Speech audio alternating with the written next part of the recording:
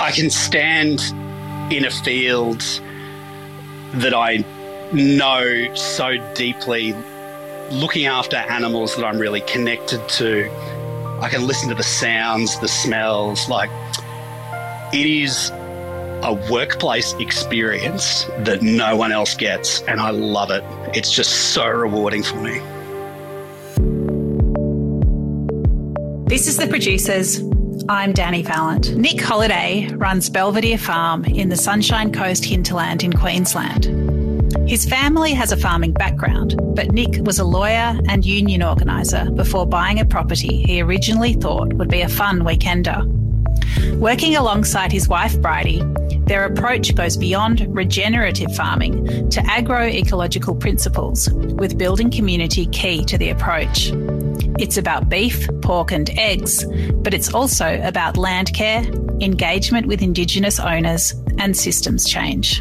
I'm Nick Holliday. My wife Bridie and I run Belvedere Farm, which is a little patch of owned and also leased Jinnabara country in the Sunshine Coast hinterland of Queensland. So look, our little valley here of 20 acres that we own at Belvedere is, really this land has been, I guess, abused throughout its history since colonisation in the mid-1800s. It's been a banana plantation, a dairy farm, a pine plantation, a beef cattle property. We bought it in 2014 in a relatively rundown and untouched or unimproved sort of a state, and commenced basically educating ourselves about holistic planned grazing, about ecosystem restoration, about water cycles, and eventually learnt how to provide food for people and build community here. We also lease some land. We lease 2 blocks of farms, of both of about 80 acres, about 5 minutes drive up the road towards Mullaney. Those are both former dairy farms and had been not used to grow food for decades before we took over the lease, and they'd blown up in woody weeds and other invasive species and were generally just a nightmare for their owners. And we're now using those agroecological principles to heal that land and produce food on properties we don't own as well. I grew up on a farm. I am actually a 4th generation farmer, and I hope to be the first farmer in my family to actually hand the family farm on to the next generation. My people were peasant farmers in Russia, and then sharecropper cane farmers in Bundaberg, and then, essentially what amounted to sort of back to the land style permaculturalists and hobby farmers on the Sunshine Coast. I went and got a law degree and worked in law firms. I was a union organiser for a long time. More recently, I work for a community organisation that advocates on behalf of farmers. And, when I bought this property, I thought, well, this will be a nice weekender. This is a lifestyle choice for me. We'll come and visit it on weekends while living the white-collar city life. And, my life changed quite dramatically for a number of reasons back sort of 7 or 8 years ago. And I thought, if I don't move to the farm now, I never will. So I did that. And then once I was here, it felt like less of a hobby. I had some beef cattle, I had some chickens, I was feeding people in my community, family and friends, and I thought, perhaps this is actually something that I can do full time. And essentially every decision we've taken since then has been about supporting that, and we're very nearly there now, which is really exciting for me. The hub of Belvedere Farm is the home patch that Nick runs as a holistic grazing operation. Cattle graze at high density for short periods, followed by chickens, creating a natural ecosystem of fertilising, earth turning, pest control and food production. The home farm is 20 acres. It's relatively steep. There's a creek that runs down the centre of it that we've spent a lot of time revegetating and slowing the water in. And it's gorgeous now. That creek runs clear for weeks on end when it rains. We've got all of our paddocks are set up for a holistic planned grazing system. So basically what that means is we put our cattle into particular areas at high density for a day, and then move them on to a new pasture, all controlled with mobile electric fences. And what that means is when they go into a pasture, they eat absolutely everything, they trample absolutely everything, they poop all over absolutely everything, and then they move on. They don't come back to that spot for at least 100 days. What that means is that high impact then has an opportunity to recover, and we get the most amazing pasture here. It just looks incredible. Behind those cattle follows a flock of chickens, which is sort of a natural ecosystem process that a lot of farmers use these days, where they go through and scratch through all the cowpats and eat up all the grubs and worms and things like that. That means that we don't have significant fly problems on the cattle, which allows us to not use as many chemicals as a farmer in our area otherwise would. So it's like a really lovely ecosystem process that also produces heaps of eggs, which is wonderful. And then on the farms that we lease, there's a couple of herds of pasture-raised pigs. They're heritage breed Berkshire pigs that two really great breeders breed for us, and we buy weaned piglets. They move into an area of woody weeds and lantana and wild tobacco, stuff that gives landholders around here absolute nightmares, really, because you've got to spend money and spray chemicals and time and heavy machinery to deal with. We push down a little bit of it with a tractor. We put a mobile electric fence around it. We turn the pigs out. They plough it up, incorporate all of those weeds back into the soil, build incredible soil organic matter. Then we move them out of there to the next spot and plant diverse cover crops and grasses where those pigs were, because it amounts to a ploughed field. And through that process, we've turned about 20 acres of woody weeds back into beautiful pasture, and we've only got about another 150 acres to go. All farmers are part of a system of inputs, outputs and markets. But when you don't like the system, how do you engage with farming in a satisfying and rewarding way? At Belvedere Farm, the philosophy that underpins their practices is agroecology, which puts the social and community elements of food production at its heart. We practice agroecology, which is the art and science of producing food as part of an ecosystem and as part of a community. So what that looks like in practice is that we provide grass-fed beef, pasture-raised heritage breed pork, and pasture-raised eggs to a community-supported agriculture collective, a couple of RACO markets, and some really cool local restaurants and cafes. You know, agroecology is a term that's been around for a long time. We tend to use it to set ourselves apart from, I guess, people who just refer to regen ag, for instance. Now, regenerative agriculture has done wonderful things for farming in Australia, but the reason that we set ourselves apart from that is that we think that a lot of people who talk about regenerative agriculture don't consider the social and community and political element of what we do. We think it's not good enough that we just, do great things on this little bit of country that we control, that we provide really high quality food to people, that we look after animals really well. We are about the systems change that's necessary to make sure that everyone everywhere can do what we do and can enjoy the food that we produce. It looks like to us doing things like launching a community-supported agriculture collective. So what that means is that we've got a community of 20 eaters, 20 families, that's about to expand to a community of 80 families later this year, who once a month get a box of the best of our produce from that particular month. They pay a monthly subscription 6 months in advance, and they're not just buying food from us. They are actually participating in our farm. They are making decisions about what we grow. They're making decisions about what cuts of meat that we produce. They are supporting us in advance. They're really buying into the whole system. So that's a really important part of what we do. But another thing that we're really focusing on at the moment is a mutual aid program. We don't feel like we are going to change the world by selling $15 dozens of eggs to rich folks in inner city Brisbane who can afford $15 dozens of eggs. We think that absolutely everybody in our community should be able to access good, agroecologically grown, chemical-free, healthy, nutrient-dense food and, really achieve that food sovereignty that we often talk about. And the way that we're doing that is that we've actually crowdfunded about $10,000, and that will be used to produce food and then distribute it to people in our community who otherwise wouldn't have access to it. Being a small farmer isn't easy.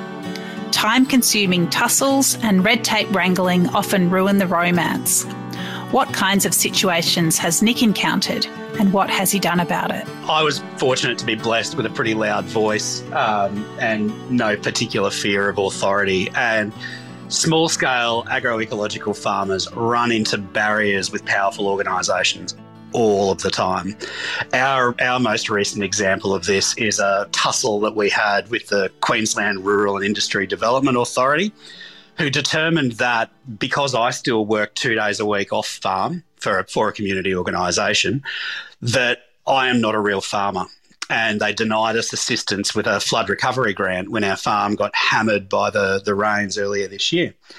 So we immediately launched a community campaign.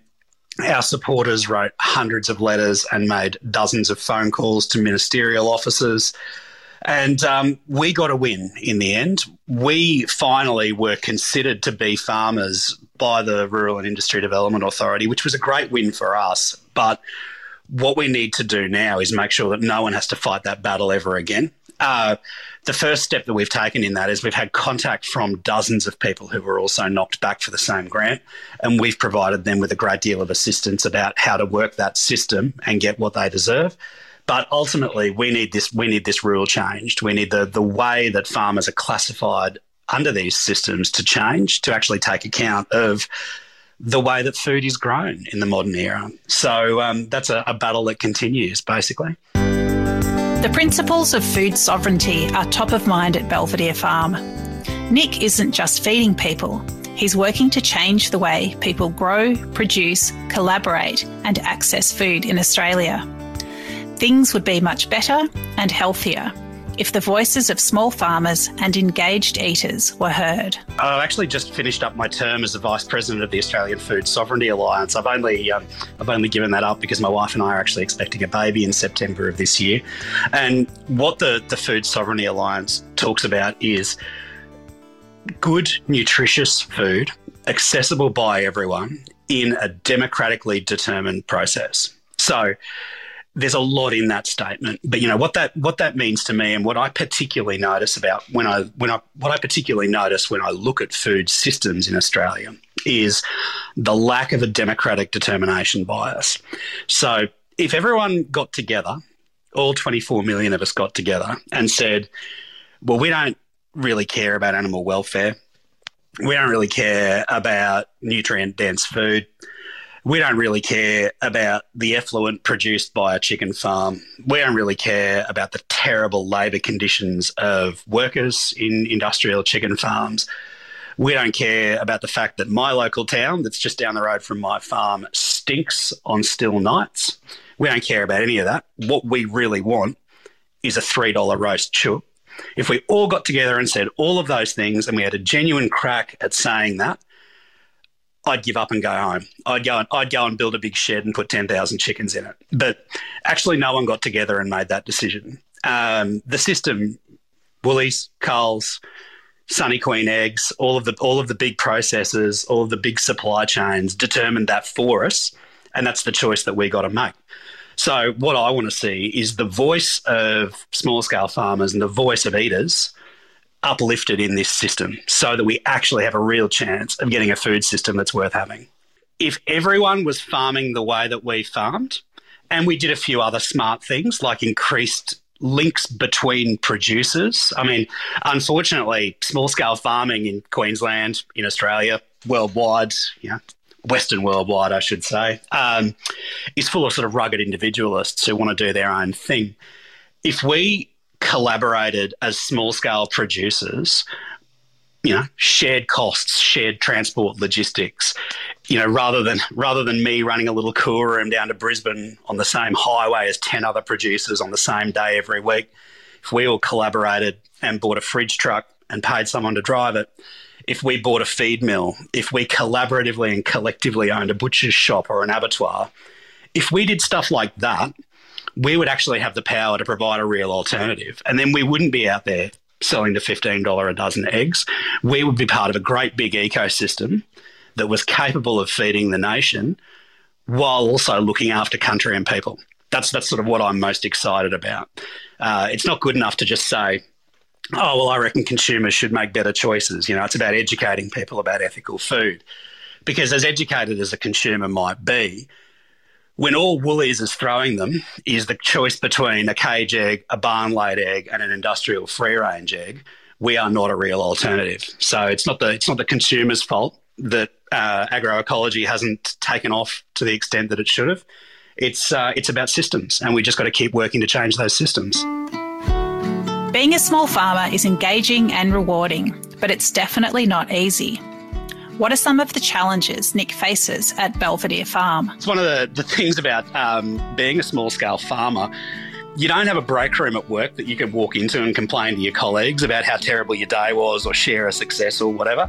And I'm very lucky to have some farmer friends in Queensland who do what I do. And we're in a group chat, and we were only talking about this in our sort of virtual lunchroom the other day. Farming the way that we farm is the most rewarding thing a human could ever do, I reckon, but comes with it incredible stresses and pressure. It's a really interesting dynamic. So, when I'm out rolling up an electric fence and moving the cattle and, watching them slowly move into a new bit of fresh pasture, first thing in the morning, the birds are chirping, I can hear them chomping on the grass. That is just my favourite time of day. But what might happen next is I'll drive over to the lease block and find that the pigs are out on the main road and have to spend an hour running around in the rain and mud putting them back in. Or there's a breakdown and I can't get chicken feed in or whatever. So it's an interesting job. It is a really interesting job and it's very rewarding, but it's the hardest I've ever worked in my whole life. I didn't last very long as a lawyer. I loved working with clients, but I hated working in law firms. I am not someone who ever wants to put myself in a competitive environment. I want to collaborate with people. I want to lift people up. I don't want to compete with my colleague for the most billable hours. I want to see another farmer succeed. I want to give someone a piece of advice that they really value. I want to hand someone the best dozen eggs they've ever eaten. That's what gets me going. Every Australian farmer is on Aboriginal land, but engaging with that truth is rare. Nick has repatriated a portion of his land to Jinnabara people. What is the intention and commitment, and what might the outcomes be? On this particular slice of Jinnabara country, it is a very, very direct relationship. This valley was colonised in the mid-1800s. I bought this farm off the family that selected it in the mid-1800s. So between Jinnabara people managing this land for 40,000+ years and me, there's only one other surname. So it felt very immediate to me when I bought this place. And I wanted to explore my relationship with that, my relationship with benefiting from that colonisation. And I was very, very fortunate to meet a local culture man, a Jinnabara elder, and have some really important conversations. And what that's actually led to is that we've repatriated a slice of this farm, which means that we have given it back to Jinnabara people. That is not recorded in a formal lease because we've got a whole bunch of philosophical objections to formalising that type of thing. It is based on concepts of traditional law, concepts of reciprocity, mutual obligation and relationship, basically. So Jinnabara mob have got 24/7, 365 days a year ongoing access to a patch of this country, and they can do with it what they want to. At the moment, it's being used for people just to get out and access land and sing up country and practice culture. In the future, we might have even more exciting, even more exciting collaborations where we can do, anything. Growing native foods, making a home here, anything. But what we're really committed to is not being benevolent directors of that process. We will take our lead from mob about what we do here. It's about relationship. It's about that really genuine relationship because, everyone acknowledges country and things like that, but I believe very literally that this is stolen country. and the Jinnabara mob were here first. And, we've got to take these brave and uncomfortable steps to start righting some of those wrongs.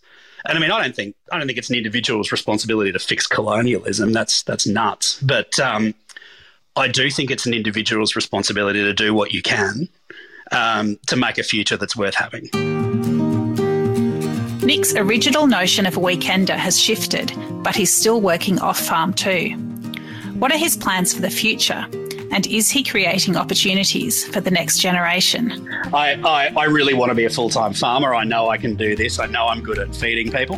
The economics of it remain questionable, which I think anyone who's fair dinkum about small-scale agroecology is asking questions about whether they're being fairly rewarded for the hard work that they put in. But yeah, look, we've got a plan to expand our community-supported agriculture program to the point where I can quit my day job and be on the farm 24/7, 7 days a week, 365 days a year. And that's probably not too far off, which is super exciting for us. I would never put pressure on our yet-to-be-born son to become a farmer like I want to be. But what I do want to make sure is that if he wants to take on this farm in 30 years' time, there is a viable farm here for him to do that. And, that's what hasn't been the case for previous generations of my family, Unfortunately, because of all those structural issues that we talked about before, because the terms of trade are so poor, because it is so unprofitable, because it is an isolating job, it's often not an attractive thing for the next generation to go into. So I really think this systems change that we talk about here, about being more collaborative, about being more connected to your consumer, about being a profitable business, frankly, as well, those are the things that will make it possible for another generation to take on this farm. And that's why I'm working really hard on that systems change stuff at the moment. My wife and I are both terrible market gardeners, and we've tried variously to grow corn crops and things like that and have not done a particularly good job of it. But we do actually we've got a little bit of council land out the front of our property that council don't maintain. So in the spirit of stolen land around here, we stole it back and we grew a commercial crop of garlic on it a couple of years ago, which went really well. And we're currently growing a big crop of pumpkins for our CSA members on it. So, we really want to do lots of different things and find what we enjoy and find what we're good at and, most importantly, find what the land wants. We could plough up the front paddock and plant wheat or whatever, but the land doesn't want that. So we're just conducting these little experiments at the moment to work out our future directions, I guess. Belvedere Farm is certainly no picnic, but Nick knows he's made the right decision to be here. What does he love about life on the land? I can stand in a field that I know so deeply, looking after animals that I'm really connected to, watching a wedge-tailed eagle soar overhead, watching a grey fantail hop from leaf to leaf picking up bugs. I can listen to the sounds, the smells. It is a workplace experience that no one else gets, and I love it. It's just so rewarding for me. From lawyer and union organiser to cattle, pig and chicken farmer, Nick Holliday has forged a career change that's also a lifestyle 180. Threaded through his life and work is a commitment to community, systems change and authentic engagement with the elements that make life rich, meaningful and connected.